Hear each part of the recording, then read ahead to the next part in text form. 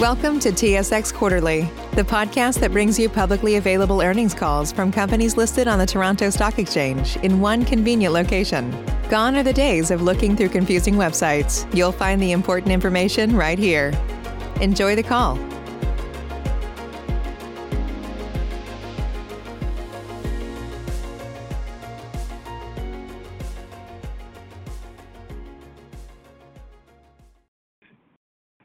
Good morning, and welcome to H&R Real Estate Investment Trust 2020 fourth quarter earnings conference call. Before beginning the call, H&R would like to remind listeners that certain statements which may include predictions, conclusions, forecasts, or projections in the remarks that follow may contain forward-looking information which reflect the current expectations of management regarding future events and performance and speak only as of today's date. Forward-looking information requires management to make assumptions or rely on certain material factors and is subject to inherent risks and uncertainties, and actual results could differ materially from the statements in the forward-looking information. In discussing H&R's financial and operating performance, and in responding to your questions, we may reference certain financial measures which do not have a meaning recognized or standardized under IFRS or Canadian generally accepted accounting principles, and are therefore unlikely to be comparable to similar measures presented by other reporting issuers. Non-GAAP measures should not be considered as alternatives to net income or comparable metrics determined in accordance with IFRS as indicators of H&R's performance, liquidity, cash flows, and profitability. H&R's management uses these measures to aid in assessing the REIT's underlying performance and provides these additional measures so that investors can do the same.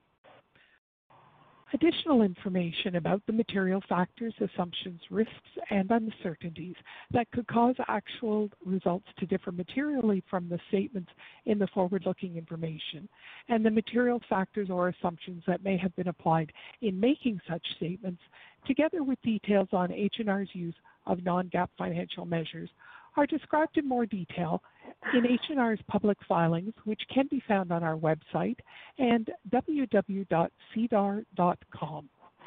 I would now like to introduce Mr. Tom Hofstedter, Chief Executive of H&R REIT.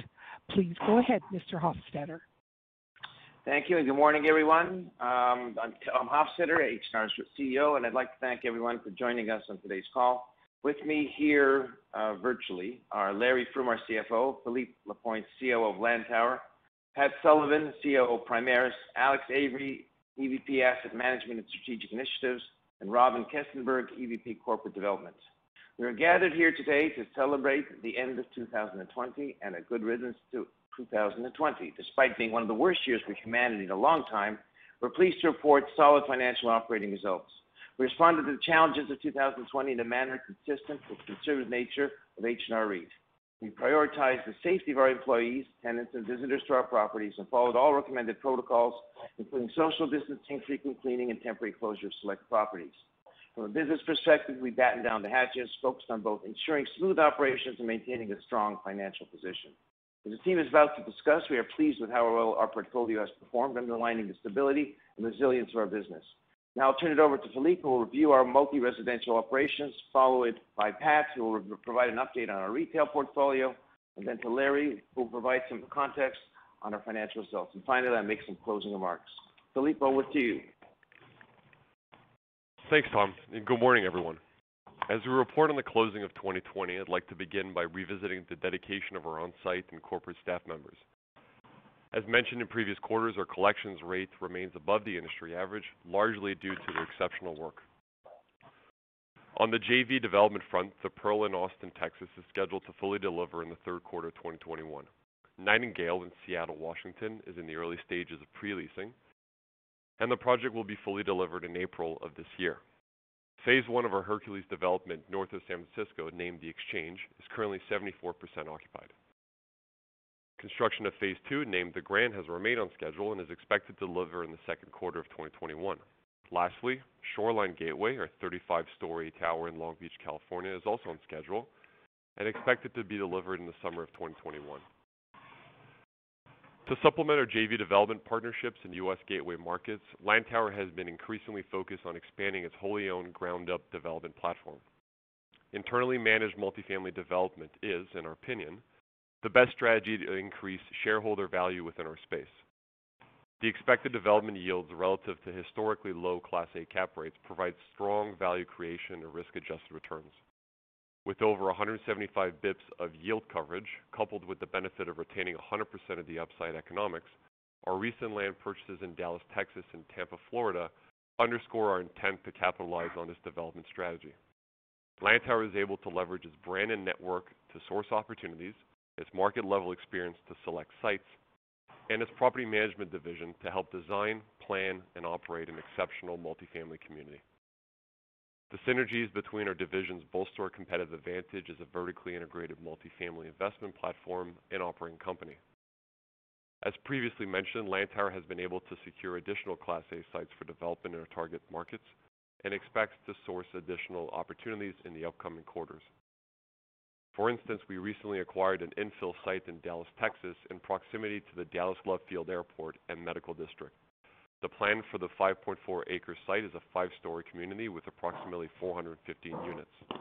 Additionally, on January 28th, we purchased a 4.2-acre infill site with direct frontage to Highway 75 North Central Expressway, one of the most trafficked thoroughfares in the core of Dallas. We expect to build a similar 5-story wrap product with approximately 360 units on that site. As always, we look forward to sharing more information on the timing of these developments next quarter. On the topic of prevailing Class A multifamily cap rates, we found it prudent to convey what we're seeing in the private market from a valuation perspective. Due to favorable debt terms stemming from historically low interest rates, paired with an increased institutional appetite and capital allocation for multifamily investment, we're seeing substantial cap rate compression in our Sunbelt markets. For context, we witnessed cap rates for comparable Lantower assets decrease by well over 50 bips on average across all of our markets in 2020. This sentiment is shared by most of our peers, both public and private. Quite counterintuitively, public real estate valuations are trading at an elevated discount, illustrating an increasing detachment from valuations of the underlying real estate. Consequently, this reiterates our observation that many publicly traded multifamily REITs are thus undervalued. On the Lantower River Landing front, our leasing pace continues to beat expectations. As of today, we are 28% occupied and have leased 169 apartments. We are pleased with the leasing velocity that we experienced during the fall and winter months and expect an even more impressive spring and summer leasing season. On to Jackson Park. As we mentioned last quarter, we're encouraged by what we believe to be the start of a rebound from an operational perspective. The return to stabilization will largely be driven by the vaccine rollout, workers returning to the office, and students returning to the classroom. With that said, the property is expected to gain positive absorption as we enter the favorable spring and summer leasing season, and we hope to experience a noticeable recovery by the end of 2021. We remain confident that Jackson Park is one of the best, if not the best, value proposition for prospective residents in the submarket when considering location, amenities, and quality of construction. We have been encouraged by the elevated recent traffic and, most importantly, the stronger lease conversion rates. As an anecdote, the average lease conversion rate over the past few weeks has been over double the historical average, underscoring our belief that a recovery is in sight. On the financial front, when excluding Jackson Park, our same asset quarter-over-quarter operating income growth equates to a positive 2.5% for the fourth quarter and a positive 6.9% for the 12 months ending December 2020 compared to the respective 2019 periods. Lastly, on a personal note, I'm very pleased with the positive same-store growth achieved in 2020, quite exceptional when considering all of the challenges related to COVID. And quite frankly, all the credit must go to my colleagues in our U.S. markets and at our corporate office who work tirelessly for the betterment of our communities. And with that, I will pass along the conversation to Pat. Thanks, Philippe, and good morning. During the fourth quarter, the retail division reported a decline in same-property NOI of 1.7%, a marked improvement from the 15.7% decline reported in Q3, primarily due to a significant reduction in bad debt, improved occupancy, and growth in retail rents. During the quarter, enclosed malls reported an increase in NOI of 2.5% despite recording $1.2 million in bad debt. Without any bad debt provision for the quarter, the retail division would have shown an increase of 1.8%, with enclosed malls growing by 5.5%. For the full year, the retail division would have shown an increase of 2% without bad debt being recorded, and enclosed malls would have grown by 4.5%. Significant leasing completed in the past few years with large format retailers and premises formerly occupied Target and Sears is the primary driver of NOI growth in enclosed malls. Positive rental growth, lower expenses, and improved recoveries in the quarter were offset by bad debt, the impact of CCAA tenant filings, coupled with reduced percentage rent and specialty leasing revenues, which were down 69% and 30% respectively in 2020 compared to 2019.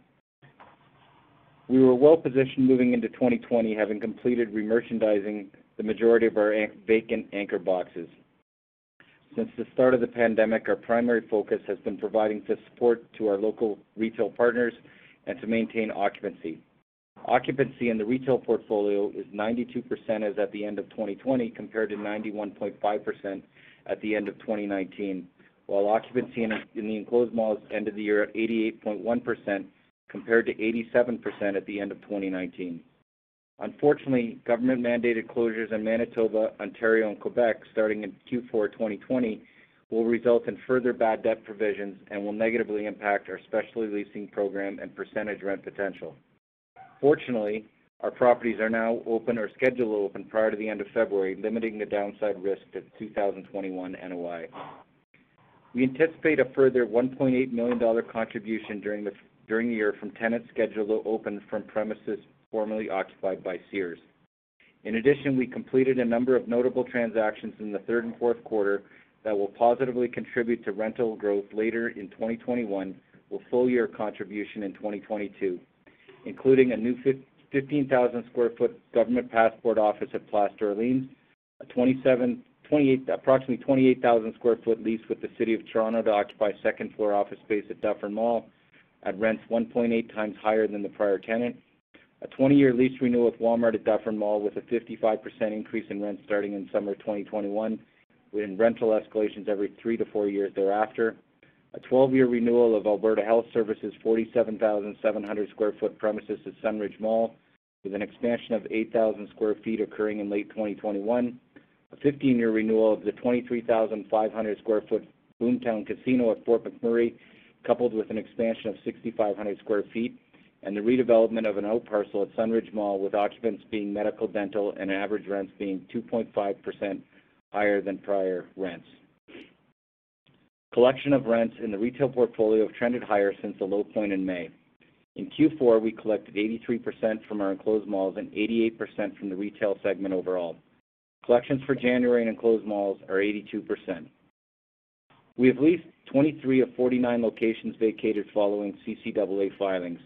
Approximately 61% of the gross revenue associated with space vacated due to CCAA tenant filings is located in 5 of our stronger malls, including Stone Road and Orchard Park.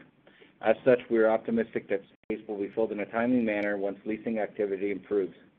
Over the past few weeks, there has been a notable increase in tenants expressing interest in opening new locations, and we expect discussions to progress over the remainder of the year. Our enclosed malls reported sales in Q3 of 86% compared to the same period last year. However, due to government-mandated mall closures in Ontario, Quebec, and Manitoba, coupled with occupancy limits in Alberta, sales were significantly lower in Q4.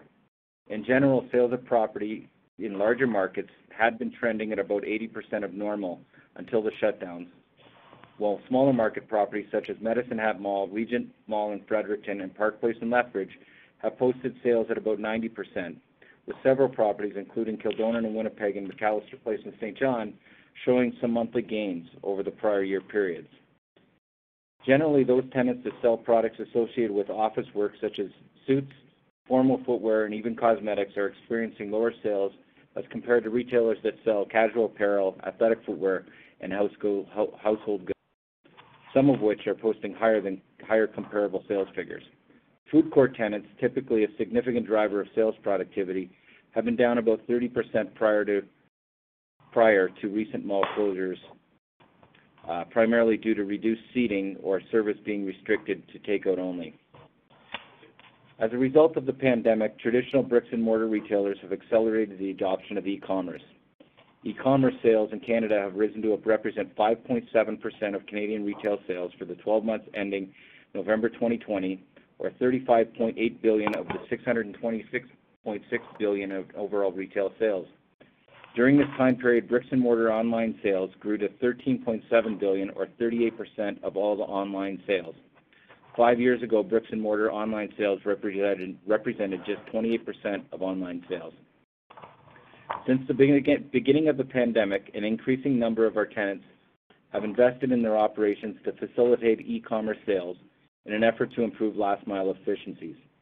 Primaris, as well as other landlords, have identified this as an opportunity to develop an e-commerce platform exploring innovative technology that facilitates the seamless online purchase and delivery of real-time inventory directly from our shopping center real estate. The digital strategy that Primaris is exploring will soon be a prerequisite to attract new bricks and mortar locations, retailers, and direct-to-consumer brands to our center. Thank you, and I'll now turn it back to Larry. Thank you, Pat, and good morning, everyone. Since the onset of COVID, our number one goal was to protect our employees, our tenants, and our shoppers. We also ensured we protected our balance sheet.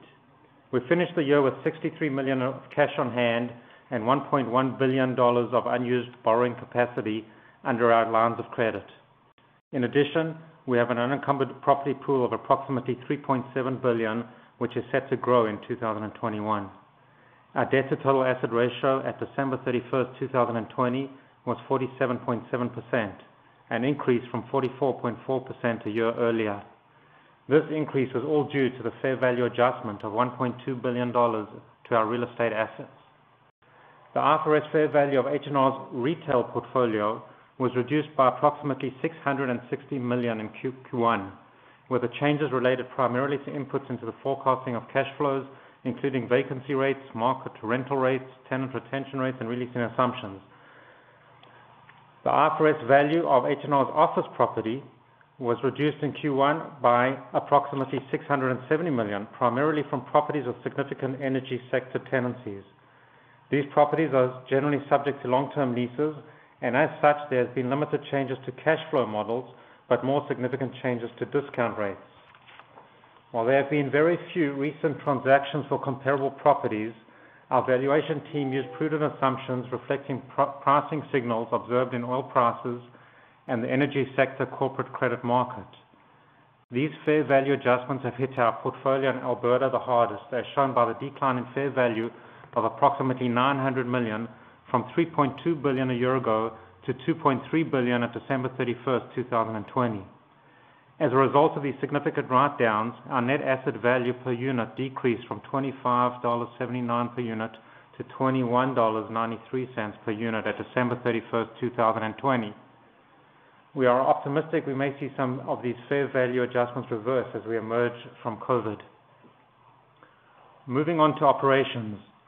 We're pleased to report that Q4 collections of 95% continued the upward trend since the Q2 lows, including continued improvement in our most challenging segment of enclosed malls, which reached 83%. This trend has continued into January, where we have collected 82% to date from our enclosed malls and 94% overall. A similar positive trend has been seen in our bad debt expense. Our bad debt expense in Q4 2020 was $3.9 million, a significant improvement from $13.5 million in Q3 2020 and $24.5 million in Q2 2020. Our bad debt expense for the year 2020 was $42.2 million compared to only $2.2 million in 2019. Most of the bad debt expense incurred was a result of H&R providing abatements to our hardest hit retail tenants, many of which were mandated to close as part of provincial lockdowns. At December 31st, 2020, we had a provision for expected credit losses in accounts receivable of $15.1 million, which we believe provides ample room against the gross accounts receivable balance of $34.7 million. Given the pandemic backdrop, we are extremely pleased to report our 2020 FFO per unit was $1.67 compared to $1.76 for 2019. Q4 2020 FFO per unit was 42 cents compared to 44 cents a year ago. 2020 AFFO per unit was $1.27 compared to $1.33 for 2019. Turning to 2021, there are a few items which we expect to influence results going forward.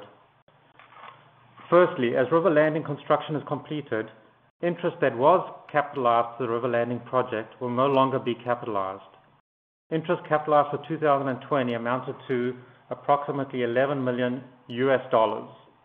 We expect a net drag on FFO until the project achieves stabilized occupancy. Notably, we expect the project to reach stabilized occupancy and NOI contribution of approximately $25 million in the second half of 2022. Secondly, as noted in our subsequent event note, in January 2021, H&R converted a $140 million U.S. mezzanine loan on a 12.4-acre development site in New Jersey City to a direct ownership position. This will reduce interest income by approximately $14 million in 2021 compared to 2020, and interest will not be capitalized on the project until development commences. While these factors will temper our 2021 results, they are expected to substantially reverse in 2022 with anticipated lease-up of River Landing. Offsetting these drags in 2021, we expect there will be positive contributions from other factors, including 1. Lower bad debt expenses, 2. Contractual rental escalations in our office portfolio, and 3. Lower leasing expenditures and tenant inducements. Within our equity accounted investments, 5 multi-residential development projects we have interest in will commence lease-up, creating a modest drag on FFO initially, but adding to the upside potential over the course of 2021 and 2022. Overall, we expect higher AFFO per unit in 2021 compared to 2020, but lower FFO per unit with a significant positive growth trajectory over the course of the next 2 years. We also expect the development activities to contribute to NAV per unit growth and improve the overall quality of our portfolio. And with that, I will turn it back to Tom. Thank you, Larry, and thank you to the entire H&R team for their hard work and dedication in 2020. We are pleased with the operating and financial results the team just reviewed and believe the REIT is well positioned as we progress towards a return to a post-pandemic new normal. Thematically, I'll make a few comments on the outlook for office and retail operating segments. Office is our largest segment, accounting for 44% of our revenue. Work from home and return to office are among the most hotly debated topics in the real estate world today. Office markets were booming as the world entered the pandemic, with broadly low vacancy, broadly high market rents, and high asset pricing. In 2019 and 20, H&R took action to fortify our office portfolio, selling assets that had significant near-term lease expiries into strong demand, and participate in the office cycle and negotiating significant lease extensions with major tenants and other properties. The result is a portfolio with an average remaining lease term of over 12 years, 85% of revenues coming from investment-grade tenants at high-quality properties well located in their markets, and leases on only 1% of office GLA expiring in 2021. We believe in the long-term value proposition of office properties as specialized environments designed specifically for people to come together to work collaboratively on office work activities. We expect many office users will explore ways to incorporate more flexibility into how their employees use office space over the next few years, and that this could exacerbate the ordinary softness in office leasing conditions that follow cyclical office market peaks. Our portfolio is defensively positioned, and we'll be closely monitoring the market for opportunities to both buy and sell properties that enhance the REIT's portfolio and create value for our unit holders. Our retail portfolio, accounting for 34% of revenues, has delivered very solid results in challenging market conditions. Our portfolio includes a mixture of grocery-anchored properties, single-tenant properties, and closed centers that are dominant in their respective markets. A common thread through all of these properties is a focus on providing affordable space for more staples-oriented retailers, allowing the stores to be profitable. Store closures have aggregated less than 1% of retail GLA in our portfolio since the beginning of 2020. Retail rent collection reached 88% in Q4 and retailers have begun signing new leases and making expansion plans as they look forward to a post-pandemic environment. In 2021, we look forward to the rising contributions from River Landing, 4 other multi-residential projects included in our equity accounted investments due to begin lease up this year, as well as making progress on our industrial and multi-residential developments in the GTA and Vancouver. New developments create a temporary drag on FFO during the early days of lease up, and as Larry just outlined, this will be the case for H&R in 2021. However, we are focused on the positive contributions to cash flow and NAV per unit as these projects reach stabilization over the next 18 to 24 months. We remain committed to maximizing value for our unit holders and plan to take advantage of opportunities in 2021 to evolve H&R into a more narrowly focused REIT consistent with investors' preferences. And we'll now be pleased to answer any questions from call participants. Operator, please open the line for questions. Thank you. If you would like to ask a question, please press *1 on your telephone handset. What's the easiest choice you can make? Window instead of middle seat? Picking a vendor who sends a great gift basket? Outsourcing business tasks you hate? What about selling with Shopify? Whether you're selling a little or a lot, Shopify helps you do your thing, however you cha-ching. Shopify is the global commerce platform that helps you sell at every stage of your business. From the launch your online shop stage to the first real-life store stage, all the way to the did we just hit 1 million orders stage. Shopify's there to help you grow. Whether you're selling scented soap or offering outdoor outfits, Shopify helps you sell. Wherever and whatever you're selling, Shopify's got you covered. Sign up for a $1 per month trial period at shopify.com/try. Go to shopify.com/try now to grow your business, no matter what stage you're in. Shopify.com/try. Our first question comes from Sam Damiani from TD Securities. Please go ahead. Your line is open. Thanks, and good morning, everyone. First on Jackson Park, Philippe, I wonder if you could just give us a little bit of detail on the occupancy at Jackson Park, I guess during Q4 and where it is today, what your expectations might be for Q1 and Q2. Hi, Sam. Good question. So in the last quarter, it's hovered around, I'd say, a tad over 60%. My expectation for the next month or two is it probably starts inching towards, the middle of the 60s. It's going to be really interesting. I want to be careful in not offering too much guidance only because of the outliers. If this was just a market demand issue, then it'd be easier to give a prediction. But because of the vaccine rollout and, frankly, what happens with Midtown office, I'm not terribly certain.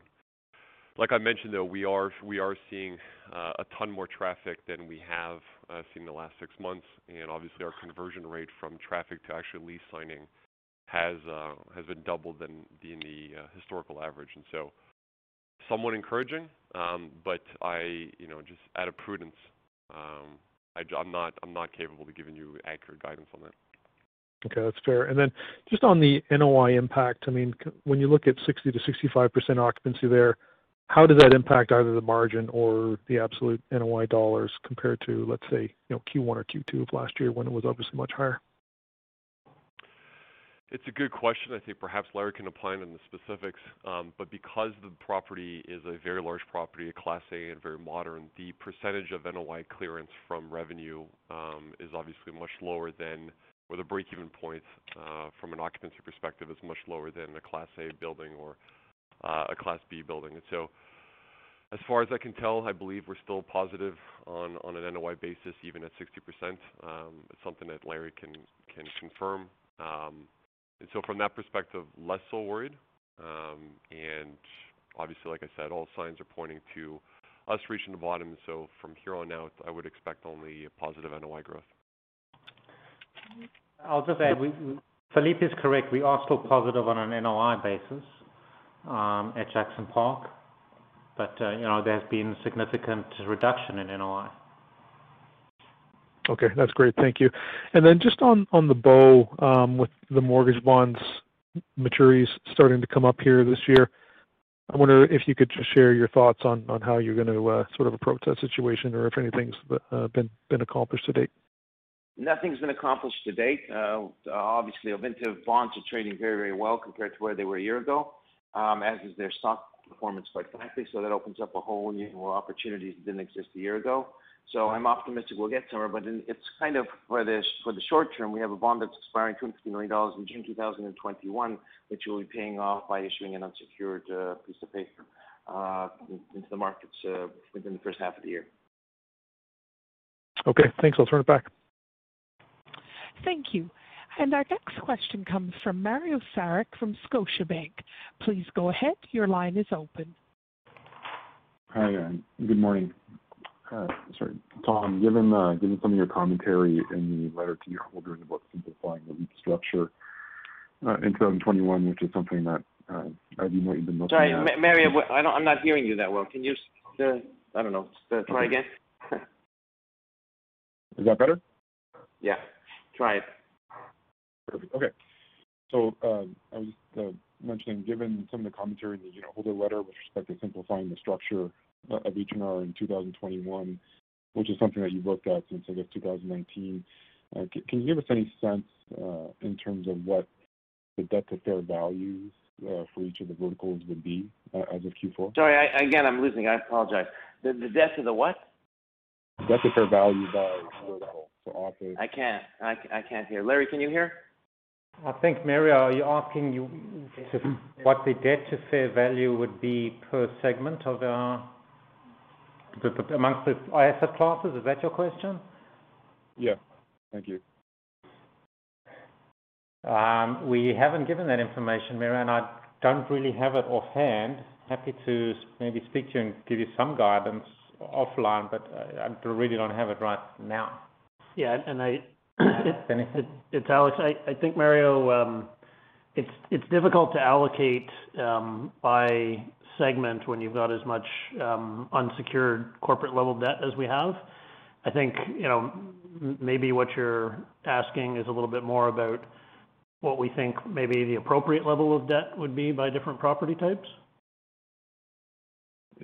Yeah, if we just take a look at your mortgage debt outstanding, kind of the mortgage debt to asset value by vertical would be something I'd be interested in.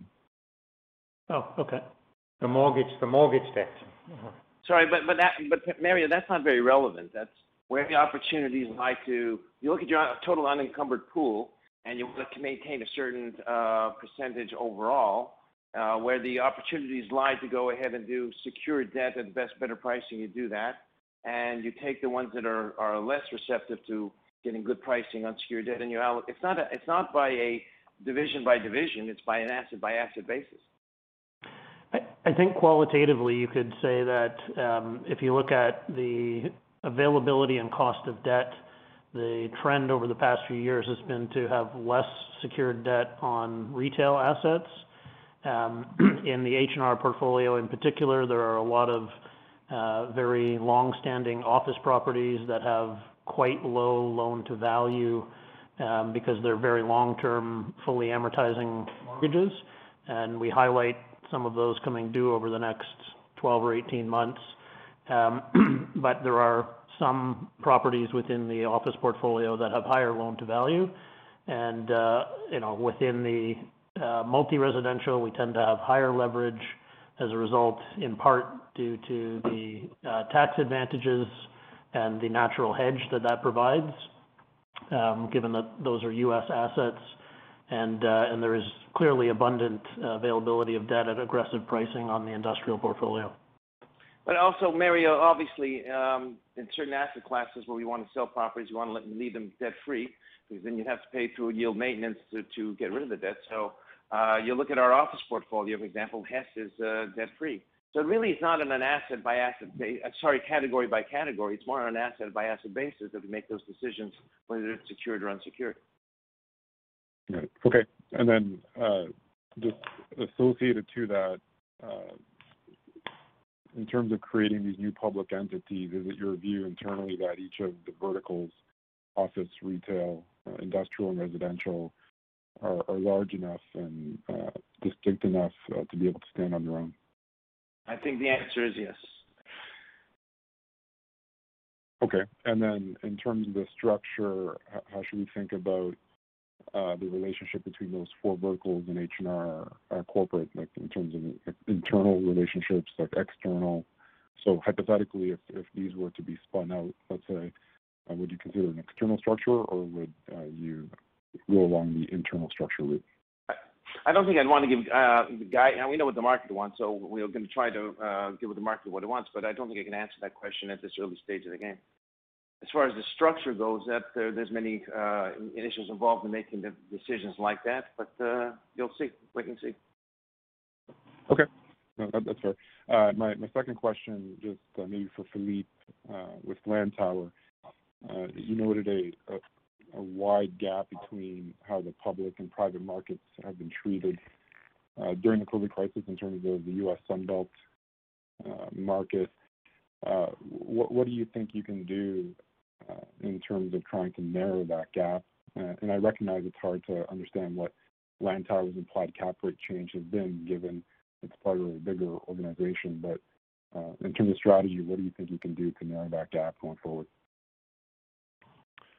Well, it's a very good question. I don't know that necessarily there's anything we can do to narrow that gap and change the public perception of U.S. multifamily. Rather, what I think we ought to do is take advantage of the historically wide delta between the development yields and the in-place cap rates.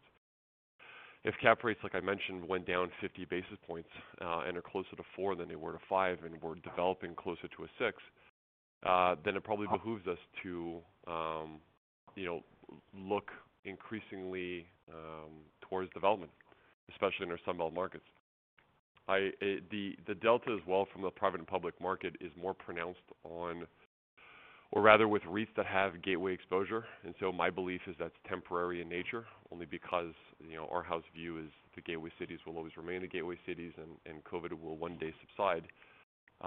But as it relates to the development yields, they're frankly, in my opinion, they're just too wide. And so like I said, we made the announcement that we bought in the last 90 days 2 more sites. I would anticipate that we continue that strategic acquisition initiative moving forward in 2021 and look to, quite honestly, put a shovel in the ground in some of these sites towards the latter half of this year. Great. I think it was maybe 6 months ago or 9 months ago, there was discussion of potentially trying to monetize the Lantower brand and platform in terms of possibly bringing in partners. Could you maybe provide an update in terms of where that stands from a capital allocation perspective? Yeah, like all things, I mean, there's 24 hours in a day and 7 days in a week, and so it's just a matter of where we want to place the focus. In our opinion, Lantower's the platform has consistently risen quarter over quarter in value. We've grown exponentially, as evidenced by our quarter-over-quarter growth last year, especially given the challenges of COVID. And so in this environment where the platform keeps getting better, in my opinion, and is worth more, and we are in tune with how to create additional value through development, it's just a matter of when we find it opportunistic to bring on a partner while we're still growing really quickly. And so I don't think there's a month that goes by where we don't hear about interest about buying into either a participation in the existing platform or on a future partnership. But frankly, we have to allocate where we focus our energies, and it is our opinion that as of right now, given COVID and especially what we're seeing on the development, perhaps doing that in asset management would risk being a dilution of focus. And so the appetite is certainly there on the third-party side to join us. It's just more a matter of us determining the best timing for unit holders. Got it. And does the gap between public and private valuation that you noted, does that change your desired timing at all in terms of possibly bringing partners in or not? I don't think it does, because I think that that delta is temporary in nature. I think it will course correct fairly quickly, especially in the U.S. As it relates to the next 6 months with the rollout with the vaccination and us obviously having a better handle on COVID, I would suspect that delta would compress even further. And so I think the public market is going to go and meet the private market, not vice versa. And so trying to capitalize on that delta is, I think will dissipate too quickly. And so I don't know that that's necessarily a factor in our decision making right now. Got it. Okay, that's it for me, and thank you for your patience on the technological issues this morning. Thank you. And our next question comes from Jenny Ma from BMO Capital Markets. Please go ahead. Your line is open. Thank you. Good morning, everyone. Going back to Jackson Park, I'm just wondering, when you look at sort of a post-COVID view, I know, Philippe, you had mentioned in the past that a large proportion of your tenants were sort of college students. Do you expect that to change a bit, given that you've referenced the return of Midtown office, or do you think that the tenant base is going to stay relatively unchanged versus pre-COVID? Yeah, it's a great question. I think first and foremost, it really depends on what opens up first. If they're both concurrent in nature, where universities are opening up at the same time as employers are asking their employees to come back to the office, then I'd say it's probably going to be a good mix, and we're going to see a similar mix of tenants. But if one opens before the other, then I suspect that that's probably the first wave that's going to hit. But my expectation, candidly, is that once the situation in New York City and it's obviously 5 boroughs normalizes, Jackson Park will probably lease up and stabilize faster than most properties. And the reason I say that is, casting aside the quality of the construction and its location and proximity to the subway, and obviously one stop away from Midtown, I think if anything COVID has taught us is the idea that somehow you want to stay in your 300 or 400 square foot studio apartment and be content with that without access to a park or nearby walking trail, I think is moot, and I think people are putting a premium on that open space. And I know you remember this, but Jenny, there's a 2-acre park, a private park for Jackson Park, which quite honestly no other property nearby has. Certainly not in New York City, but there's not that amenity in Long Island City.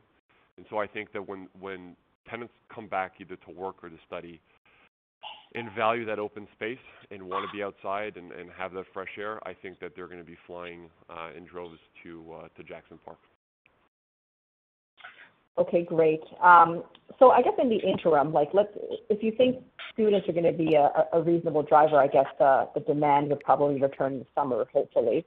But in the interim, how are you balancing occupancy versus rent in Jackson Park? Because if you think there's sort of 6 to 12 months visibility on the demand coming back, are you willing to give a little bit on rent just to have these suites occupied, or how are you thinking about that over the very short term?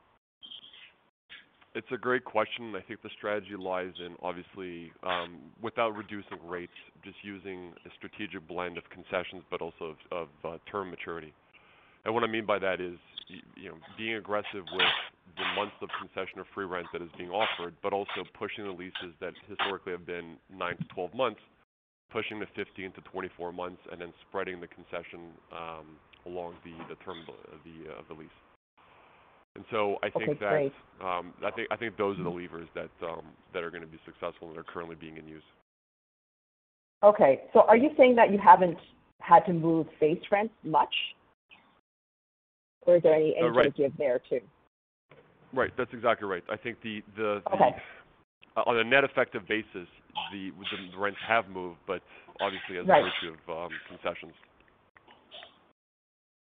Okay, great.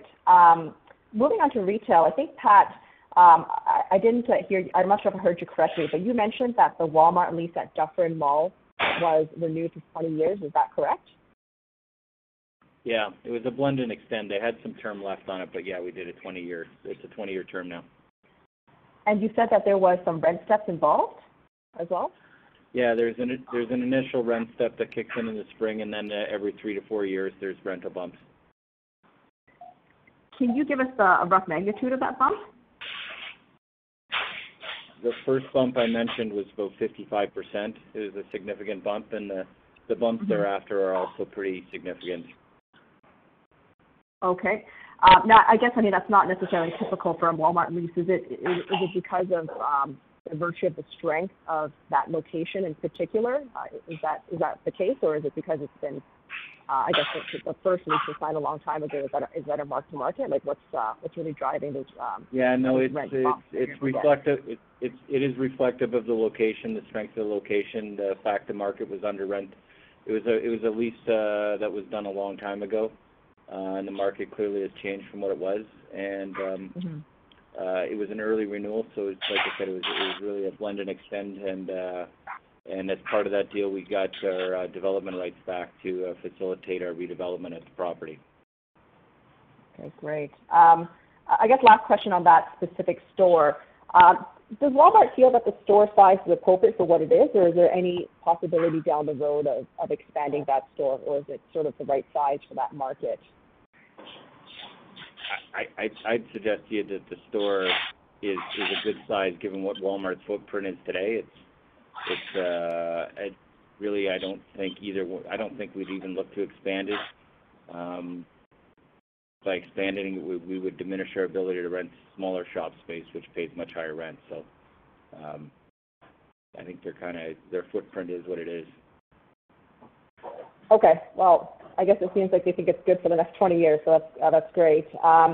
And then moving on to industrial, it looks like the first building of the Caledon development has been very successful, but I know in your commentary you sort of reiterated that buildings 2 and 3 are still on hold. I guess just given what we know about the industrial market now and the success you've had with building 1, what are you waiting for to change before developing? I mean, I recognize it's it's a lot easier to start and stop with industrial, but what else do you need before you embark on it? Absolutely nothing. We're just waiting for the winter. We don't need to have winter construction to pay for winter construction. So we are negotiating with someone for the larger building, and whether we land it or not, we're going to be proceeding after the winter. Okay, and remind me the build time on that. Is that less than 12 months, or is it sort of in that 12 to 18 range? It's in the 12-ish range. 12 to 18. Okay, great. Thank you very much. I'll turn it back. Thanks. Thank you. And our next question comes from Matt Kornack from National Bank Financial. Please go ahead. Your line is open. Good morning, guys. I'm not sure what information you can provide, but I'm going to ask the question anyways, and it's a follow-up to Mario's line of questioning. Notwithstanding the ability of these segments to stand alone, do you anticipate that H&R, whatever the surviving entity is, would own a stake in each of these going forward? So that's detail that we are not at the stage of can't answer yet. Okay, fair enough. It's a fair question, but it's too early days. We're not there yet. I guess, yeah, at the end of the day, it'll either be a asset management type structure, or you could parse it off. But is there a single? Well, but you can also have an IPO versus a spin. You can spin it all. You can IPO part of it. There's a lot of ways to do this thing. And just from a fixed income standpoint, because we have been fielding some questions from them, there will be a surviving entity large enough to sustain the unsecured debt that's currently outstanding? Absolutely. Okay. And then on the retail front, Pat, there was some positive on the leasing of space that was subject to CCAA. It sounds like it was 35,000 square feet on 100,000 square feet. What is the nature of those tenancies? And you provided some leases in your commentary. Would some of that have been on previously occupied space by guys that went into CCAA? Yeah, one of the deals struck tube went into a Pier 1 at Stone Road Mall. We backfilled a lot of the David's Tea. I wouldn't say there's no fashion deals replacing these right now. The fashion guys are pretty much not doing anything at the moment, although there's discussions from them for doing deals next year. So it's a lot of the smaller space. Moving forward, we have 2 more Pier 1s that we have we're negotiating LOIs on right now, and that would be the end of our Pier 1s. We'd have gotten rid of all 3 at that point. And then there's a lot of just in terms of the CCAA space, there is quite a bit of activity and discussion in the last, it really started up in the last few weeks for a number of our better malls that really bore the brunt of the impact of the CCAA filing. So again, for instance, at Orchard Park, I know we got active discussions with about 6 deals right now to fill space. So it's good to see some positive momentum on the leasing side. Sure. And then are any of these new tenants to Canada, new to your portfolio, or are they all kind of existing guys that you've dealt with across the portfolio already? Nothing new to Canada. Not right now. I've heard stories of some brands looking at coming to Canada and opening, but not right now in our portfolio. We're just dealing with domestic players. And your commentary around sort of the e-commerce play in enclosed malls that was interesting. Is the structuring of the malls and the loading docks, et cetera, is it suited to provide that? And just what, if anything, do you need to do to the malls to make it a better sort of place to either take in returns or send out product? I'd suggest, that it's still a bit early days in terms of what we're doing. That there's a lot of technology that's out there. One of the big issues was really dealing with real-time inventory and for consumers to be able to source inventory that's actually available in the shopping center, and that seems to have been something that's been overcome now, according to the people we've talked to. The beauty of an enclosed shopping center is, as you know, they're really, really flexible. We can kind of move things around and create space at a fairly, it's not, I wouldn't say easy, but it's very doable to recreate certain areas where need be. Not exactly sure what our net needs will be going forward. We want to continue with curbside pickup, but the buy online, pick up in store model and such forth is something we're really going to push along. Okay, that makes sense. On the residential side, and I guess it's a two-pronged question, with regards to the projects like the Pearl, Hercules, Nightingale, Shoreline, there's some question as to whether those are sold off or purchased at some point. Interested in your thoughts there. And then on the Canadian residential offering or opportunity, when we think of that as a silo, is Lantower an exclusively U.S. operation, and those residential suites would stay with the asset class that they're going to be built on top? So I'll answer the latter question. We don't have visibility to that. As you know, we have quite a number of projects that fit the bill. 145 Wellington, Front Street, 55 Yonge, and our large joint venture on the Telus Tower in Burnaby. So, and then there's Dufferin Mall. So we don't have the answer as to what bucket it would work or how it would work, because it's going to be mixed use between office and residential. Early days on that. As far as the Canadian bucket of Lantower at this stage of the game, Lantower is not doesn't have to be exclusive U.S. Can be, but there's too many questions as to Lantower where it goes as to be able to answer that question in the future as to which bucket to place these things. Because quite frankly, they're ways off. The first project wouldn't be ready probably for shovel in the ground from at the earliest, I would say, a year and a half, 2 years. So it's early days. Makes sense. Yeah, Matt, and as it relates to your first question, I think just as like any other asset in our portfolio, we have an evaluation internally of what we think is the fair market value of the asset. In the case of those developments, when they stabilize or before stabilization, but upon that review, if the market, which is what I suspect is going to happen, and I think that's what you're trying to get to, I suspect that the market, given the frothiness for U.S. multifamily, especially given the quality of that construction and its locations, I suspect the market's going to value those assets more than we do internally. And so if I was a betting man, I would say we'll probably end up selling those assets at a very, very low cap rate and quickly redeploying that capital into more accretive investments, such as what we just discussed earlier today on the call. Okay, no, that makes sense. And then last one on Jersey City, just wondering if you plan on developing that on your own or if you'd bring in a partner, if you've got any ideas as to what's going to go on there. I know it's probably going to be a few years out, but just interested. So it's a mixed-use development. It can be a mixed-use development. It can be zoned all for residential, or we can actually put commercial, and we can actually put lab space, which is very much in vogue today. Right now, we're marketing it to users for both the lab space, the technology, that's life sciences. That's very much in vogue, and we'll see what we land there. And that'll follow with residential. But from a residential perspective, we are basically, I would say 2021 is a year on hold, because I would say overall, if you look at a good example, Matt Cali, which is one of the largest residential developers as a REIT in that area, you're probably seeing rents, occupancies rather trend 80 to 85%. So this is a post-COVID story. Therefore, we're not in a rush to put the shovel in the ground. Ultimately, it'll be great. It is one of a spectacular sites that you can't really repeat.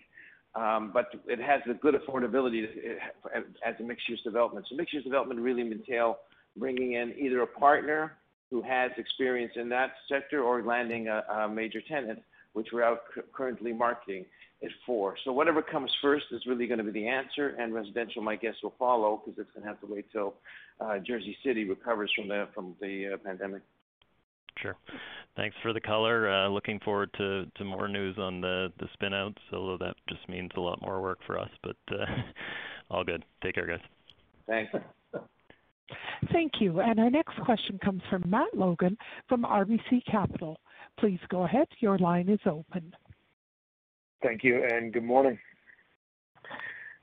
Morning. Tom, Morning, Matt. there's a lot of opportunity across your business, and when you take a step back and think about the 30,000-foot view, could you give us a sense for what your top three priorities are for 2021? Yeah, I can give you the top two pretty easily. The top two, not in that order, and necessarily in the order, is Primaris and the Bow. That's definitely within the top three. Then the third one, I think what I'd really love to see is get everybody getting the vaccine and moving on in life and opening up. Those are the top two. I'm looking forward to getting River Landing. We have a lot of action on the office space. What you're reading in the newspapers is actually true. They're flooding to people moving to Miami in droves, and we've had more showings in River Landing on office than we've ever seen before. So I'm very encouraged. I think we'll land our first tenant finally. It's been dragging on because of the pandemic. Probably within the next 6 days, I'm very much certain we will. And thereafter, we have actually more users than we have space for.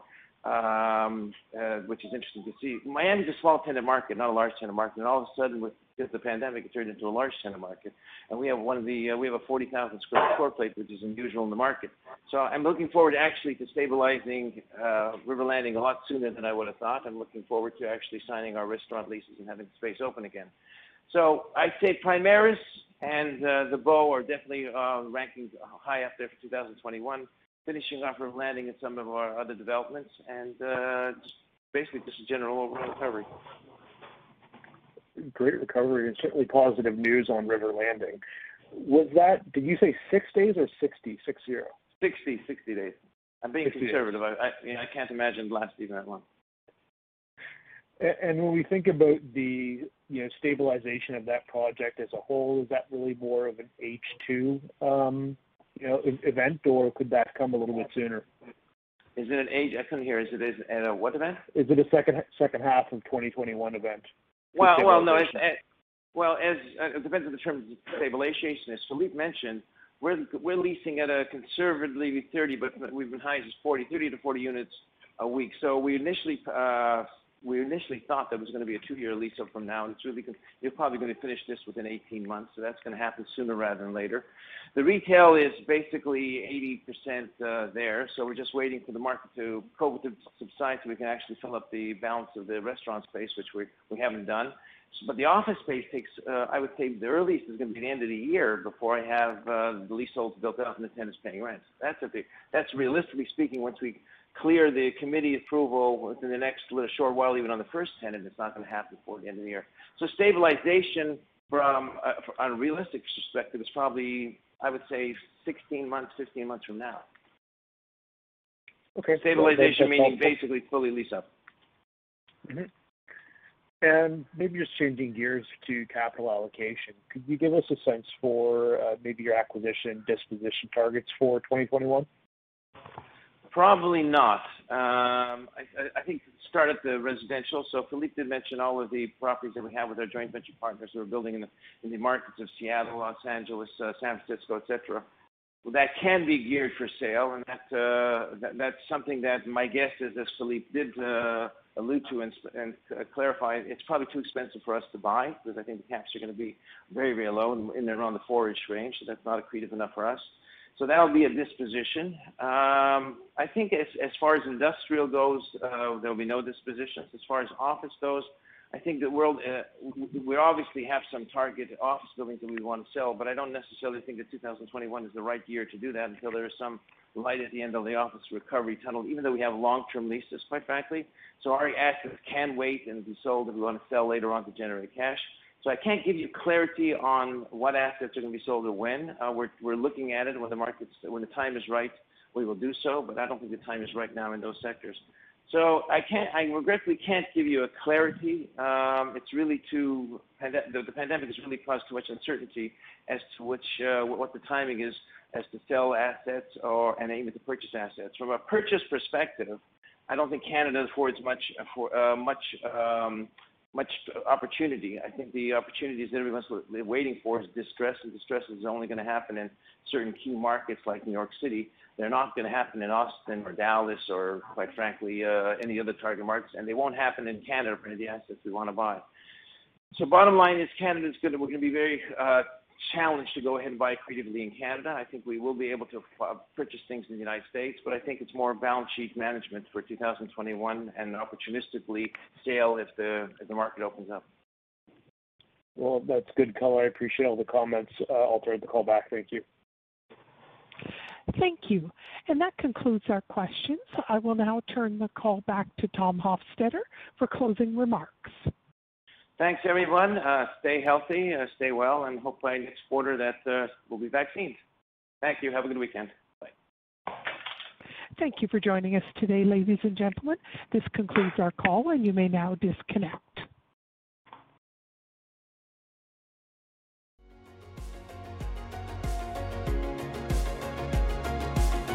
Thank you for listening to TSX Quarterly. If you enjoyed the cast, remember to leave a good rating. And remember, for any additional inquiries, please consult the company's investor relations section on their website. See you next time.